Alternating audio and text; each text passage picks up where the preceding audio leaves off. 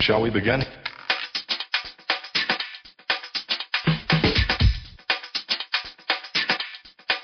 Let's begin now. This is Maya Moore, and you're listening to Dishin Swishin.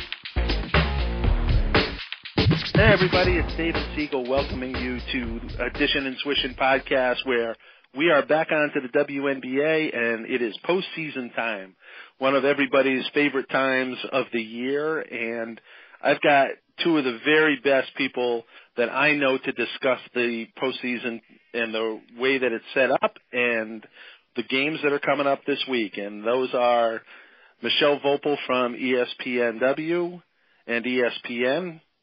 Hi, Mechelle. Hey, how are you doing? I'm good. It's always great to talk to you. And the AP's own Doug Feinberg. Doug, welcome back, too. Thanks, David. Good to be back as always. So let's talk, first of all, I want to talk for a second about the format here, because I'm looking at things, and we've discussed this before, all of us have, and I've been pretty clear. I don't really care about the first round being single elimination, but the second round with the 3 and 4 seeds being a single elimination game, I've said needs to be a series. My theory that I want to put, my question for you guys is, if someone like a Phoenix, granted at least they finished 5th this year, if Phoenix or Seattle goes in and wins that second round game, you know, to me that's kind of almost makes a little bit of a mockery of the season. We're turning it into the college football bowls. In the fact that, you know, you can miss games as long as you just qualify, then don't worry about it. There's no reward to the Connecticut Sun and New York Liberty, like there was no this because in part because this would be 2 years in a row that it happens. Doug, do you think that I'm right on the right track here, or, you know, am I totally off base? I agree 100% with what you said, and it happened last year. And New York had one playoff game and lost to Phoenix. And conversely, if Phoenix had lost that game, they would have had 2 playoff games and not had any at home with arguably the best fan base for their home games. So I think you're right. I think they should tweak it. I think they should go 2 out of 3 for that second round, and I think it'd be more exciting, or would be as exciting, I should say, and would be great for everybody, because then the lower seeds actually potentially would get a home game, which I think is fair if a 6 or 7 or 8 advances out of the first round. I used to say 7 or 8 advances out of the first round. I just think it's the right thing to do. But unfortunately, it seems the ones that make those decisions are the place that Mechelle works for, with the TV money that comes in. And I don't begrudge them for making the choice. It's exciting. I mean, everyone loves the NCAA tournament's one loss and you're out theory, but I just think it's better for a professional league to have a 2 out of 3 for that second round. Mechelle, what do you think? Oh, yeah, I would agree with that. And for what it's worth, being on the writing side, nobody asked me what I think at ESPN about what they're going to do TV-wise, or, you know, or what the setup is like. So I can sort of understand the frustration people probably have with, is this the best system? I think what bothers all of us is just what you guys have articulated already, which is those first round games, if those are one and done, you know, you can sort of justify that, but the second round is more, you know, the problem. And so that would be, if they were going to keep the system, the best of the system, I think that would be the best answer, is to have the first round games be single elimination and a 3-game series and a 5 and a 5. And who knows, maybe one day we'll all live long enough that it's a 7-game series for that last one. I'm not holding my breath, but that would be fun too. Now, the other thing in particular, when I was looking at it, would be if Phoenix did it again. Now, Seattle, Dallas, and Washington didn't have anybody take any games off. You know, Phoenix, Diana sat out 2 or 3 games this year just for rest. Now, if Phoenix wins those games, then they're suddenly, a possible 4 seed. Instead, they lose those games, and, it doesn't matter. If they go out and they win 2 games in a row on the road, so to me, that's almost encouraging that, to make sure that they're fresh at the end of the year. Now, Seattle yesterday, I can't begrudge them sitting out Super going into the playoffs, because it didn't matter. I would have liked to have seen Kurt Miller sit out some of the Sun players too, or at least rest part of the game. But I think that if, in particular, if Phoenix it happens to, then definitely I think that shows it even more. The other thing, looking at the schedule that I looked at, again, Doug, this goes back to what you're saying, and the way that the worldwide leader is dealing with things is game one, the first round is the 6th, and the second is the 10th. So we've got 4 days in between, and then the start of the semifinals is the 12th. So there's one travel day off in between, and they could easily move round 2 to the 9th and make it 3 days in between each, but that would be putting ESPN in college football territory. So, Mechelle, we're going to end up sitting with a really tight, ridiculously difficult schedule from that aspect too, because of the way things are set up. Yeah, I think that's not ideal. And again, I'm not punning the question. I think the decisions are made based on ratings, based on things that, how they think everything fits in. But I'm really not a spokesperson on the television side. Those decisions. Oh yeah, no, I'm just asking your opinion. No, please. This is just about your opinion. That because I think those decisions, get made for a variety of reasons that, it's just they just do. And I guess I maybe have just grown used to it, kind of like the whole idea of players playing overseas. At some point, things aren't ideal, but they are, they are what they are. Heck, we all know that with the national championship in college, they used to play the semifinals and the finals on back-to-back days, because of television. In that case, it was CBS. So I think TV, unfortunately, in all sports has had, a negative impact along with a positive impact. And most of it is usually like travel or the late start of things. And I think that's how it is. Yeah, well, Mechelle, hold on one second, Doug. First of all, Mechelle, believe me, we know that you're not at fault on this one. we know that. That's for sure.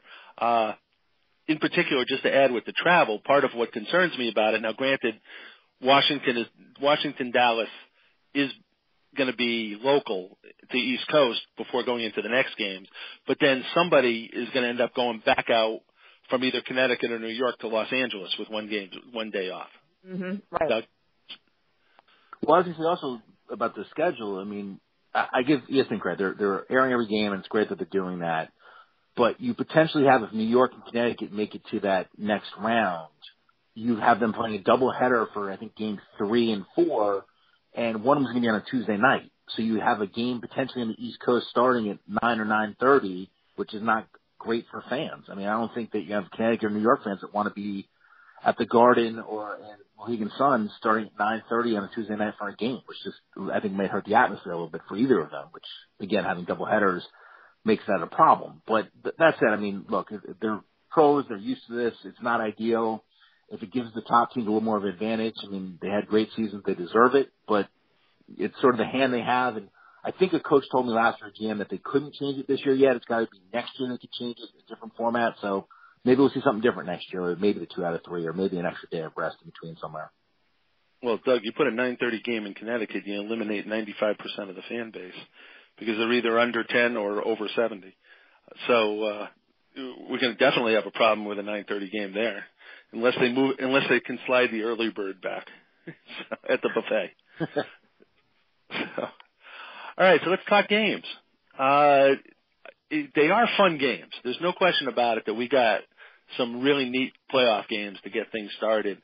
And 5 and 6, Phoenix jumped over Washington in the last game of the season to take that 5 seed and set up the old Diana Taurasi versus Sue Bird match, which is always great theater, if nothing else. So, Doug, we'll let you get started. What do you think of that matchup?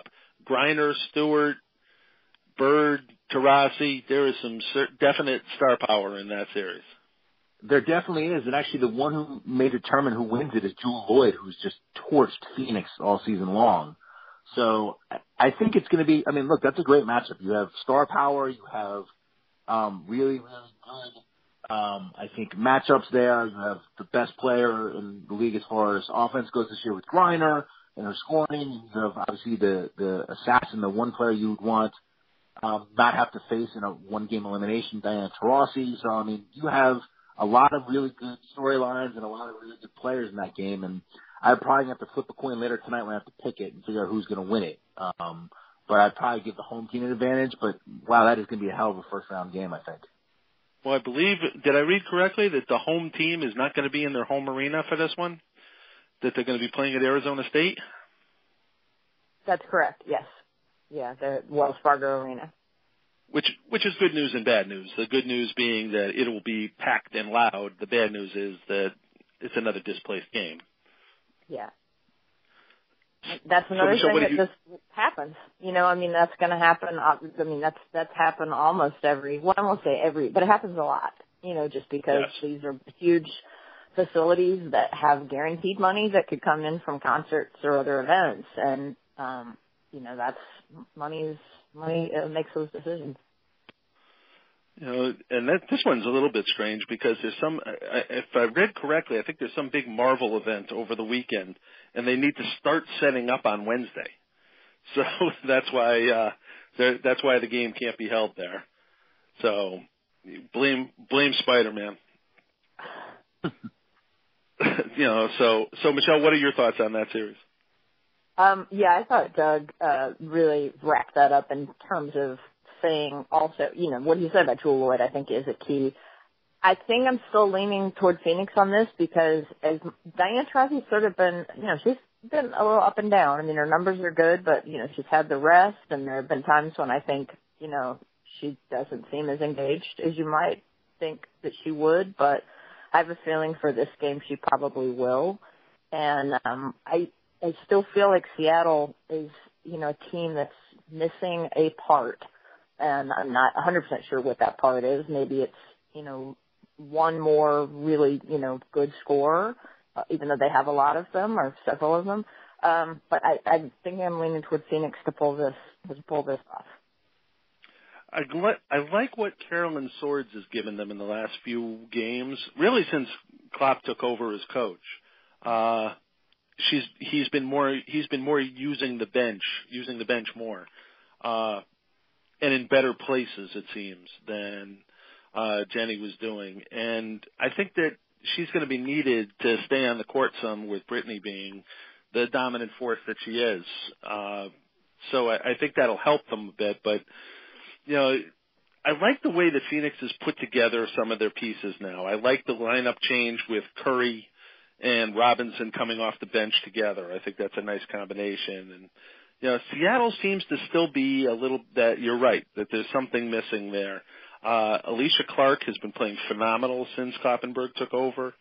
And like you mentioned, Jewel has certainly owned Phoenix so far this year. But, you know, 35-year-old Diana, you know, as she told me, you know, I can't do the things I used to do when I asked her why she doesn't drive anymore. I think that we'll see some of the old Diana back in this series. It's money time now. So, I think that Phoenix will be tough to beat there, and that would most likely bring them to Connecticut. That would bring them to Connecticut, I believe, in the next round. The other game, Dallas and Washington. You know, nobody's talked about Fred Williams and the job he's done there, but Fred has done quite a job putting together pieces that didn't seem like they were going to fit at all or be ready. Mechelle, how, you know, you're the Midwesterner there. Have you gotten a chance to go see Dallas or see a little bit more of them than we have on the East Coast, or just using the league pass? Yeah, I have seen them a little bit. What I would say with that is that one thing Fred's really known for is he's a player's coach, and I mean that in a good way, that I think he understands his players. He, you know, he's very flexible in terms of if he's got a veteran team or he's got a young team. Obviously, in this case, he's got a very young team. And I think that probably has worked with this young group. But then you just look at what Skylar Diggins-Smith has done. She has a good relationship with Fred, and I think she has really come into her own as a leader this year, and I think that's been a big key for them, along with obviously the athleticism and drive of Glory Johnson, you know, at the forward position. Doug, you know, one of the things that's impressed me is the way that Glory has played this year. I was I thought that after last season she could go in either direction with her career, either continue to build on it and be a success, or she could start to slip because it's just the way she plays and to an extent her attitude on the court. But she has continued to grow and step up her game, I think. Yeah, I agree. She's had a wonderful season. I mean, this was kind of at a crossroads, and she really improved, and I think she fits that system well. I mean, they love to run the floor, they love to get out, and she does that very well. And she has a little bit of the toughness around her, I think, on the defensive end that helps them a little bit because they are young, they are inexperienced. But I've really been impressed with how she's played this year, and I think they're a fun team to watch. I mean, they run the floor well. They're exciting. Obviously, as Mechelle said, Skylar Diggins-Smith is the go button for them. And I think they could actually pull off a nice win in Washington on Wednesday. No, wow. Well, let's talk about that Washington team. You know, what seems to me when I watch them is granted there were so many injuries and so many missed games for different reasons with that team and key parts, but they just don't seem fluid still. They still seem like they're a bunch of people put on the court. They're not a team when I watch them. Doug, is that any validity to that argument? There is, and you know, I think part of it isn't actually their fault because they've had so many injuries. They've had Emma missed for the Euro basket, so they haven't had the whole team together for probably more than like 2 weeks on the court, and that's the problem. I mean, you can't get a team together, have a chemistry going the right way without your players there healthy. And I think that's a big part of it. They're still kind of finding themselves. I mean, everyone thought coming into the season, wow, they have all this talent now. They got Tolliver, they got Deladon, all these great additions, but it takes a little bit of time to actually get everyone on the same page. And talking to Tebow a few times over the course of the year, they weren't on that same page yet just because they didn't have people there to be on the same page. So they're going to be good down the road. And look, they're in it for the long haul. But for the short haul, it may be a short playoff for them just because they don't have enough time on the court as a team to really have gelled yet. You know, Mechelle, one of the people that has been a bit of a disappointment, I would say, on that team has been Christy Tolliver this year. I think they really thought that she was going to come in and be the consistent scorer and point guard that LA had last year. But that hasn't been the case. I mean, is there anything in particular that you've seen or jumps out at you about, you know, the way that the Mystics have played and Tolliver and the rest of the group that trying to put it all together? Yeah, I do think not to harp too much on the injuries, but I just don't think you can talk about them without the injuries. I had a chance to see them in person yesterday in Minneapolis, and it's hard, you know, it maybe doesn't seem fair to compare any team to the teamwork of you know, Minnesota because they're so good at it. But I thought yesterday was you know, just that contrast. Washington hung in there. You know, they could make little runs, but what you said earlier about it sort of being individuals, like there were sort of individual runs, and then the teamwork, that cohesive group that Minnesota has when they're at their best, just kept basically, you know, okay, we're pushing them back again. I talked to Christy and talked to Elena Dudon after the game. Elena's still hurting, you know, with that thumb. It's, you know, everything she does with it jars it a little bit, and I do think that has some impact on her. They both were sort of like, hey, we need to, you know, reset everything now because it's, you know, go time. But, you know, maybe you can't overestimate how much it helps Christy. And I don't say this in a negative way toward her at all, but to have as good a season she had last year, she was playing along two players who probably had MVP seasons. One of whom won the MVP in Nneka Ogwumike, and one of whom probably, you know, could have won it in Candace Parker, and how much that helps a guard doing her job when you have post players who are producing like that. And I think that's just, it's harder. She's in a harder situation this year, especially once Taylor Hill went out in July. I don't think enough people realize how important Taylor Hill was, in the fact that even if you just look down the stretch of a close game, if you've got Tolliver on one side and Hill on the other side, you got to play straight up defense because those guys can kill you.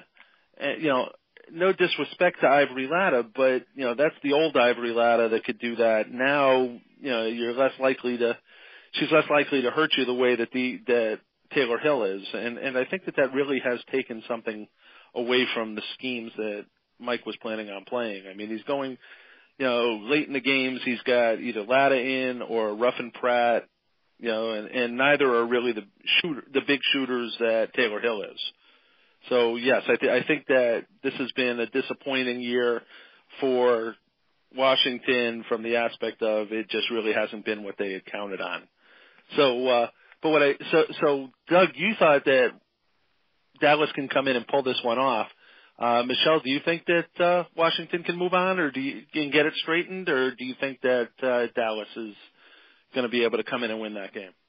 I'll pick Dallas to win it. For all the reasons you guys, have mentioned. Natasha Cloud's another player, another guard who really can help Washington when she's in there. And, somebody who's been with Mike for a few years now, and she's been hurt. She's had a hip injury. Mike said yesterday there's a little bit of a chance she might play, but, that just, with both her and Taylor Hill, that took a lot away from the perimeter. Emma Miesemann was gone early in the year with, going over to play overseas during the season, and Belladon having 2 stints out.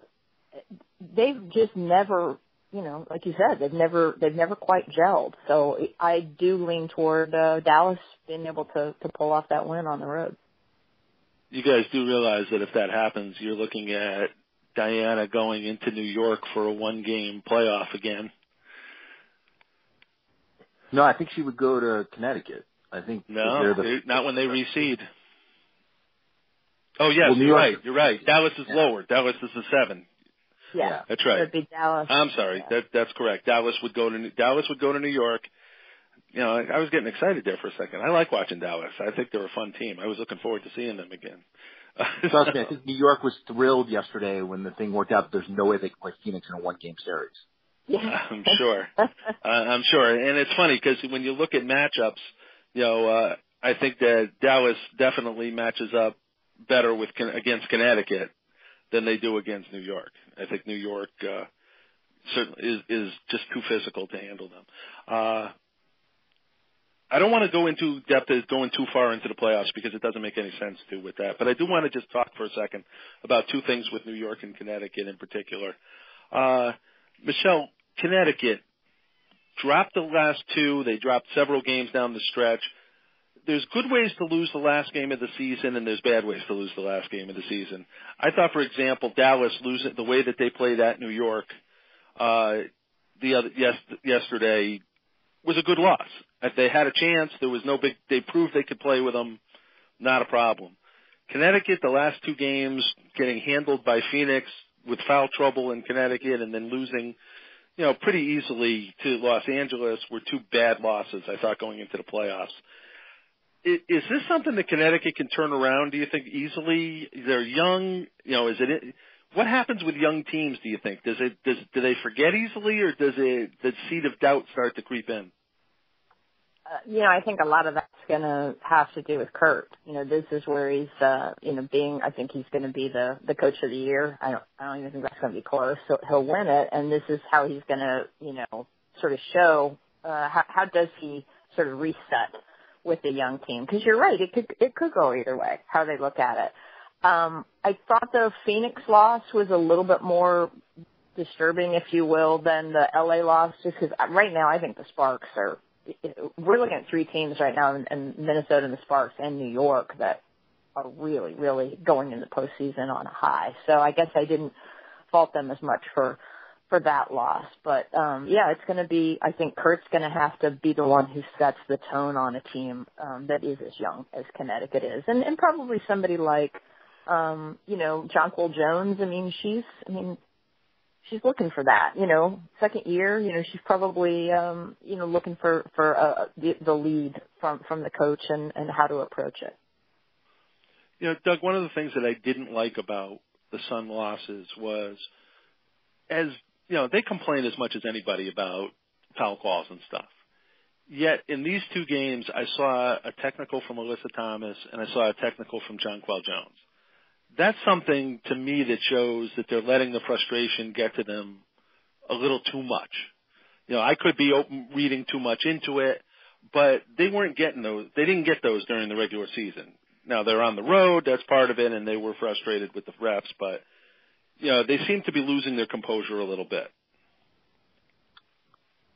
Yeah, I actually talked to Kurt last night after the game, and I think what he spun it and said, I think he's right about this, is that the last couple of weeks have sort of been a playoff preview, just as far as every team had something to play for, and there was more physicality in the games. And his teams weren't really used to that yet. A young team that was sort of able to score 90 points a game without too much trouble because it wasn't as physical. But as we got down the stretch and close to the playoffs and playing playoff teams, games became more physical. So it sort of gave his team a chance to see what they're going to be facing next weekend, and are they ready for it? And obviously they weren't the last couple of games, but now they can go back, watch some film, and go, hey, you know what? This is what we're going to have to do to advance in the playoffs. We've seen it now. We're not going to be able to score 90 points without a problem.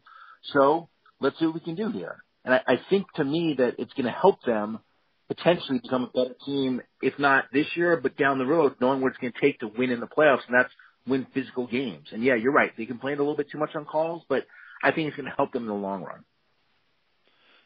Changing to the other team that I wanted to ask about, here, my other theory that I wanted to test with you guys is that the New York Liberty have become the Detroit Shock. And they have taken on Katie Smith and Bill Lambier, and basically on almost every play they foul, and they dare the refs to call it. And the refs will only call so many. Am I right or wrong, Doug? You've seen them in person a lot. I mean, they might be a little bit of a stretch they foul on every play, but I mean, they play physically. They're physical, like the Shock used to do. They all along said, we're going to know where we are in August. We're going to see what kind of team we are, and we'll have a better idea, is what Coach Lambier said in the beginning of the season. Talk to me in August to see where we are. Well, they didn't lose many games in August, so clearly they're in the right direction. I think they're good. They're developed. They made it through the injury of Brittany Boyd that kind of changed things a little bit for them early on as far as what they probably planned to do. But everyone's found their role, and that's important to know. I mean, we were talking about before with Washington, everyone not really knowing what they're doing because they don't have the chemistry yet. But New York, everyone has a defined role and does it well. And I think it's a couple games for Silver Rogers to get used to coming off the bench when they made that move. I just think that they're going to be a team that's going to be tough to beat in the playoffs, and I think there's a good chance that they may get through a couple rounds because they have good defined roles. They have a star player in Tina Charles, and there's some pretty good complementary players in Tiffany Prince and Javonte Zealous that can make them, I think, a dangerous team in the playoffs. Michelle, they're not totally like the Shock because they played Deladon's first game back was against the Liberty, and if they were the Shock, Cheryl Ford would have whacked her on the thumb on the opening tip-off to see how she reacted. So, but Doug's right in the fact that the Liberty are obviously the hottest team in the league in terms of wins. But you raised an interesting comment that I just wanted you to elaborate on a little bit. Was the Sparks are playing as well as any team in the league, if not the best, and Minnesota seems to have righted the ship some too. Is Liberty in their slow down, grinded out style going to be able to slow down those two teams in the flow that they get going? Well, I guess that's the same question. You'd probably say the Liberty's faced the last few years. We know they're a defensive-minded team, and it's the fact that their identity is what it is. That's probably what it should be. It's a Bill Lambier coach team, and so that makes sense. And then the personnel, I thought what Doug said really it hits the nail on the head, which is that everybody knows their roles, and that it sounds trite, but it's so true about why teams are successful. And you could look at the top three right now and say everybody on those three teams knows what their job is and what they're supposed to do, and they do it well. I guess I still look in terms of the top level talent playing well right now could make it tougher for the Liberty. And that's not saying they don't have a lot of talent, but still when you look at offensive threats, I think you would say overall LA and Minnesota would have more of those. But one other thing I just wanted to mention real quick with New York is Bria Hartley, her, coming in and starting, and Sugar, like Doug said, Sugar then taking that other role, those things don't always work, when you make a change like that in July or whatever, and that has worked really, really well for New York, and it makes you think, hey, this is a team that really understands what they need to do individually to win. Excellent point. Bria is could end up being one of those people that people always look for, who's going to be their replacement and stuff, but all she does is go out and win, which is what she did at UConn. And, now that she's getting the minutes in New York, here the Liberty are, riding high now. So, there are players that's been known to happen to, so. All right, I want to move on real quick just for a few minutes. The AP has announced their awards, and the WNBA will be announcing theirs soon enough, I'm sure. But, Mechelle, first things first, I wanted you to explain what you did to me briefly. The AP does not give player positions. So people that were looking at your ballot on ESPN.com and saying, well, wait a minute, the WNBA, all WNBA team requires positions. What's she doing? She's just blowing it up and ignoring the rules. Can you just tell people about the AP selection instead? Well, the way I look at it now, especially with the fluidity of positions, you have people who you really can't, it's hard to define them in a position. They're, it's kind of an old world way of looking at how to play. I always look at it, would the team that you have, could that team actually be on the floor together? And maybe people think that it's a stretch to say one true guard, but that's kind of how I look at it. And then I also look at it like, the WNBA has its rules. It can say who, this is what you're going to have to do. And AP and ESPN, whatever, we can have our rules and say, look, this is who we think deserves to be first team, and this is a team that I think could be on the floor together. And, that's how I kind of approach it. And I understand if people don't like that or think, oh, that's, cheating or whatever. I mean, it's not like I don't go through any angst when I do it, but ultimately I feel like if these are the 5 players, and, usually one of them has to be a guard, right? If these are 5 players I really feel like are the, deserved first team status, I usually, try to make that happen, at least on my ballot for AP and, for ESPN. Well, Doug, as the purveyor of all things AP and the keeper of the awards, but not a voter, just so people know, so nobody yells at Doug, can you share what you have already released the MVP awards, and just in case anybody didn't see it, why don't you just tell everybody who the major awards were, and we'll kick around a couple things. Sure, Dave, no problem. The player of the year for the Associated Press, because you don't like calling him MVP, is Sylvia Fowles, who won in a landslide. Coach of the year, as we talked about before, a great job he's done all season, is Kurt Miller of Connecticut in another landslide. Defensive player, Mechelle wrote a really nice piece about her about a couple weeks ago, I think, as Elena Beard of Los Angeles. The rookie of the year, which I thought would have been closer, but actually it wasn't as close as I would have thought, is Alicia Gray of Dallas. The most improved player, which, again, she's had a heck of a season. She set the single-season rebounding record. Obviously, used Jonquil Jones of Connecticut. The sixth woman was actually the closest award and may be different than how the WNBA ballot goes. I think last year there was only one award that was different from the AP and the WNBA. So the sixth woman went to Siva Rogers of New York in a very, very close ballot, edging Renee Montgomery. And last but not least, the AP has the Comeback Player of the Year award, which I thought is just a nice thing. And Epiphany Prince won it, beating Danielle Robinson. So that was the AP awards for the year. Very good. And now let's start with Rookie of the Year there, because that's the one that got interesting at the end as Brittany Sykes put up huge numbers coming down the stretch, while Alicia Gray was consistent through the whole year. Now, you said that was not particularly close in the voting. Honestly, as well as Sykes played down the stretch, I didn't think there was really much of a contest there. I thought that Alicia Gray started for a playoff team the entire season and scored in double figures. That she was the Rookie of the Year, in my opinion. So it seems like people agreed with me, huh? Yeah, they did. I mean, it was, she got 11 of the 15 votes. Mechelle voted for her. She might talk about why she thought Gray deserved it over Sykes.